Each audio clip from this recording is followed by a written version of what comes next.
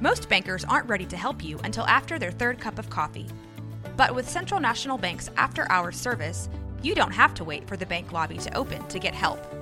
You can contact us from 6 to 8:30 in the morning or from 5 to 10 in the evening, and we'll connect you to a real, live, local person who can answer questions and fix problems 7 days a week.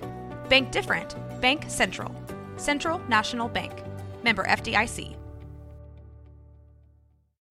When you need mealtime inspiration, it's worth shopping Kroger, where you'll find over 30,000 mouth-watering choices that excite your inner foodie. And no matter what tasty choice you make, you'll enjoy our everyday low prices, plus extra ways to save, like digital coupons worth over $600 each week. You can also save up to $1 off per gallon at the pump with fuel points. More savings and more inspiring flavors make shopping Kroger worth it every time. Kroger, fresh for everyone. Fuel restrictions apply.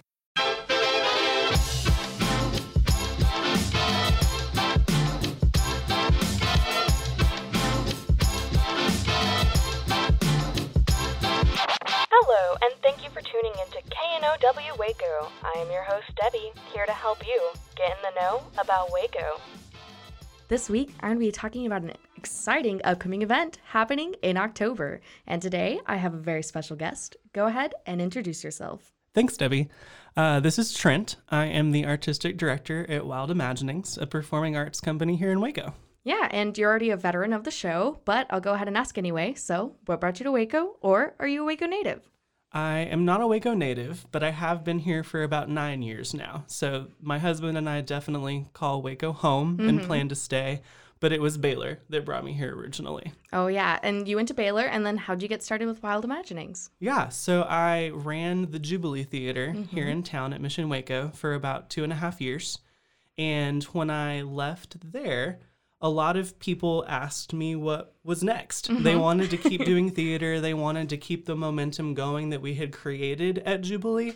And so Wild Imaginings was really born out of the desire of local artists to see a different kind of theater in this town than we often get to see. Yeah, and I had you on about a year ago. So can you tell me about some of the things you guys have done here in Waco over the past year? Yeah, absolutely. So last year we kicked off with the Epiphany's New Works Festival. And I believe that's what you came on the show for originally. So I think so. Yeah. So we're coming full circle, because that's, I think, what we're going to talk about here in a little bit. Yay! But we had the inaugural festival last fall.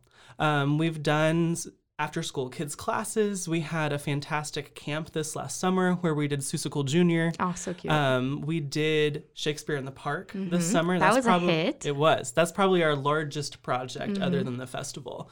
And that was really fantastic. We were able to do it by the suspension bridge outside. It was free to the public, which we're really excited about because we want art to be accessible to anyone who wants to come. Yeah. And then we also produced a contemporary play series, which we've been having the first Tuesday of each month here at Rogue Media Network. Whoop, whoop, shout out.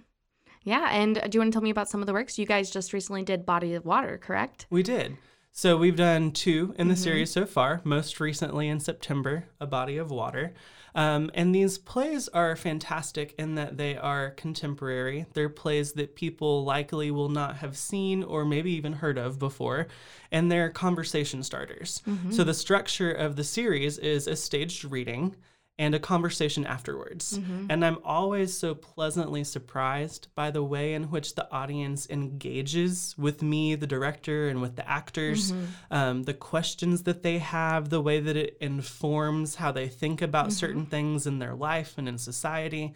It's really invaluable to truly see in real time the way that art reflects life and the conversations that can start. Yeah, and what's the one that you guys are going to have coming up in October? Yeah, so the first Tuesday in October, we're going to have a play called Gruesome Playground Injuries. Ooh. It's about wounds and the way that time has a way of healing. Oh, wow. And that's great. It kind of even goes with October's spooky theme. It does. So that's great. And October, in addition to kind of being a spooky time of year, is also actually Domestic Violence Awareness Month. And so that's kind of why we paired it with October, is the way that relationships wound and heal and mend or not. Yeah, wow, that's really amazing. And I'm so glad that you guys have been doing this play series and getting our community involved.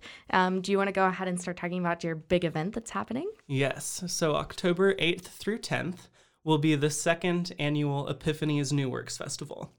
And how this works is in the spring, we open submissions from playwrights. So the purpose of the festival is playwrights to be able to have their unpublished, unproduced work shown to the public.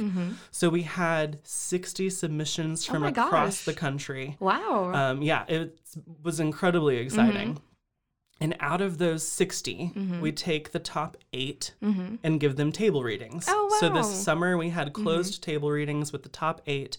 And out of those, we choose the top 4 for this live staged reading festival that audiences are able to attend. Yeah. And you guys are doing that over at Cultivate. And it's going to be all weekend long. So tell us how that's going to work, how tickets work. So Friday night, and this is exciting. So in addition to the 4 finalists from this year, we're also showing the premiere of last year's winning play. Oh, that's so precious. I love that. So it's a full production of Jesus and Valium is the name of the play. So Friday night, we'll kick off the festival with the full production of last year's winner. Saturday and Sunday, there will be 2 staged readings each day of this year's finalists. And then Sunday night, we'll close out bookending with Jesus and Valium one more time. Oh, that's going to be great. I love that. And so tickets, you can buy a ticket specifically to see the full production, Jesus and Valium, or you can buy day passes to come see the staged readings. Or, and I recommend this one the most because it's the best bang for your buck, you can just get a full festival pass for the whole weekend and come see any and all shows. Wow, that's great. And do you want to highlight some of your creators and some of the amazing playwrights that are behind this festival? Yeah, I mean, the plays are truly phenomenal. Jesus and Valium is actually written by local Waco artists. Oh, so that's wow. really exciting. Yeah, That's really and then cool. the 4 plays from this year's submissions are from all over. Oh, wow. They are. So one of them is based in Houston currently. Okay. We have someone who's from LA, someone who's from Indianapolis. I mean, they're a truly diverse group. Wow, that's great. And what do the topics span? Yeah, so the first one to be shown on Saturday is called Near Nellie Bly. And it's a look at the historical figure Nellie Bly, who was a journalist who went undercover in women's insane asylums Wow, to that's show the misuse of power and the way that women were being mistreated. And that was in the 40s, right? 30s and 40s? Is that when it's set? I think so. No, if I'm being honest, I couldn't tell you the exact decade. That's something I should probably know off the top of my head, I think that's but just I don't. like my history. Maybe I'm wrong. I was No. like, yeah, I think it's pretty much I happened think in the... that sounds great, Debbie. And for the purposes of this conversation, yes, it is Yes, set in the 30s definitely. or 40s. No, I don't have an exact answer, but it's a really compelling play that kind of interweaves history, but like a fictionalized account. So there's imagination involved. It doesn't feel like documentary style theater. And then the second play that day, thematically are kind of tied together because they're both about women and spirituality and they're wow. historically based. Yeah. So the second play that day is called Yellow Jack. Oh, And I what's love that. really interesting is that it deals with the yellow fever pandemic. Oh, wow. And so it mirrors the experience that we've gone through for the last year, yeah. but without talking about it Yeah. in a direct way. So it's very relatable, yet it's an entirely different time in history. So it's Wow. really, really interesting. Yeah, that sounds very interesting. And then the 2 plays on Sunday, one of them is, the first one is called Cardboard Castles Hung on Walls. Yes, I saw that one and I was like, ooh. It is incredible. And what's interesting is that the setting is an art gallery. Yes. And we're getting to do these plays In an art gallery. Yes, Cultivate 712. So that's a really kind of interesting synchronicity with that particular play. But it deals with art and politics and the way that they influence one another and who gets overlooked within that struggle. So it's a contemporary story that is deeply relatable within any community that it's performed in. And then the second play that day is called The Profession, and it takes a look at academia and the power dynamics within it and what people are willing to do in order to remain in the positions that they think they need to be in. Interesting. So both of those deal with issues of power in a more contemporary setting. So making a social statement, exactly, but more relatably. Yeah. So yeah, it's interesting because we themed Saturday to be historically based, women, spirituality, community, and then Sunday are more contemporary plays that deal with issues that we should probably be talking about right within our very community of Waco. Yeah, that's really great. And, COVID permitting, what are some of the things that you guys would like to do in the future? That is always such a good question. Yeah, I always have approximately 1,000 projects in my head at 100%. Any given time. Our next project after this festival will be a Christmas show. Woo! So, surprise, we're planning to do a Christmas Carol, a musical version of it. Absolutely. Oh, musical version. A musical version, I'm excited. And so that is going to be really, really exciting. And then in February, we're going to be doing a play in partnership with Jubilee Theater for Black History Month. Oh, love that. So those are kind of the next couple of projects on the horizon for Wild Imaginings after this festival. Yeah, and what is one of the ways that you would like to get our community involved? We always welcome creators and artists. There's over 40 people involved with the production of this festival, between the overarching creative team and the directors of each show and the actors in each show. So there's always room for people to be involved, giving of their time and talents. But then, in terms of financial involvement too, the work that we do isn't possible without the generosity of people who believe that what we're doing is important. Yeah. So through our social media accounts, which are Wild Imaginings Waco, you can find us on Instagram and Facebook, and our website, which is wildimaginingswaco.com. There are ways that people can help us financially in order to keep doing the work that we're doing and in order to make a fair percentage of the work that we're doing free and available to anyone who wants to come, which is hugely important. Yeah, and I'm sure your mission is to bring arts to Waco.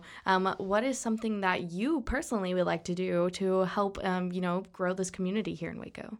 Yeah, so one of the things that we have been really passionate about is bringing the artistic scene to downtown.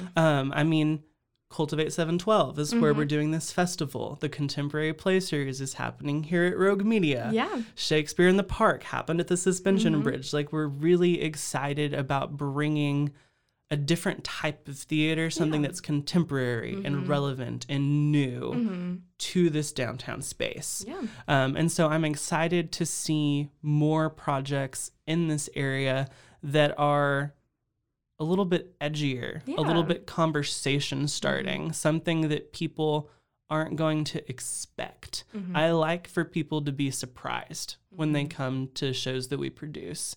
And the audience that has come repeatedly always says that, they always expect something amazing, but they don't know always what it it's will going to be, which is, to me, the most exciting part. Yeah, and I know that you guys have been continuously involved with downtown, but even from your experience of living here for 9 years, what have you seen change? There's been a lot of growth. Well, very in true. the last 9 years. When I got here, downtown was not the space that it is. Yes. There wasn't, you wouldn't come to downtown to just hang out for a day 9 years ago, right? But now you're seeing people recognize the life and vitality that is in this community, and even beyond downtown, we're starting to see people express an interest in developing an artistic identity for this community, which is what I'm really excited about, working with more and more local artists, casting a larger and larger vision for what Waco can be artistically. I'm originally from Austin, and Austin years ago was known for being weird, right? Keep Austin weird, and I think that when I moved to Waco, it was lovingly referred to as the whack, right? It's kind of whack, but frankly, 9 years ago, there was nothing very whack about Waco, right? And now I look around and there's such a diversity of persons and ideas and scenes. 9 years ago, there wouldn't have been a punk show downtown, right? Very true. And yet there's been several this year alone here definitely. at Rogue Media, and so I think that's what most excites me is over the course of 9 years, I'm starting to see, there actually is some whack here in the whack. Yeah. And I want to keep that growing. I want to keep having new and interesting and frankly weird things that people can come and enjoy and expand their perspective about what Waco is and what it can be. Yeah, and it sounds like you've created this amazing community. Is there anybody you want to shout out? Oh, I could be here a while shouting people out, but I'll shout out a couple of people individually. In regards to this festival, which I hope all of you listening plan to come to, Rosalind Jackson Rowe is the person who created this vision alongside me right in the beginning. So she has been with me every step of the way from last year, sitting at Fabled going, you know what would be cool? To now it being a national festival with people from all over submitting their work. So she's phenomenal. And then this year, coming alongside me creatively, I would have to shout out Susie Elnagar, who has been our dramaturg, walking alongside our playwrights and helping me with promotion, and Abigail Dillard, who has really basically served as a casting director.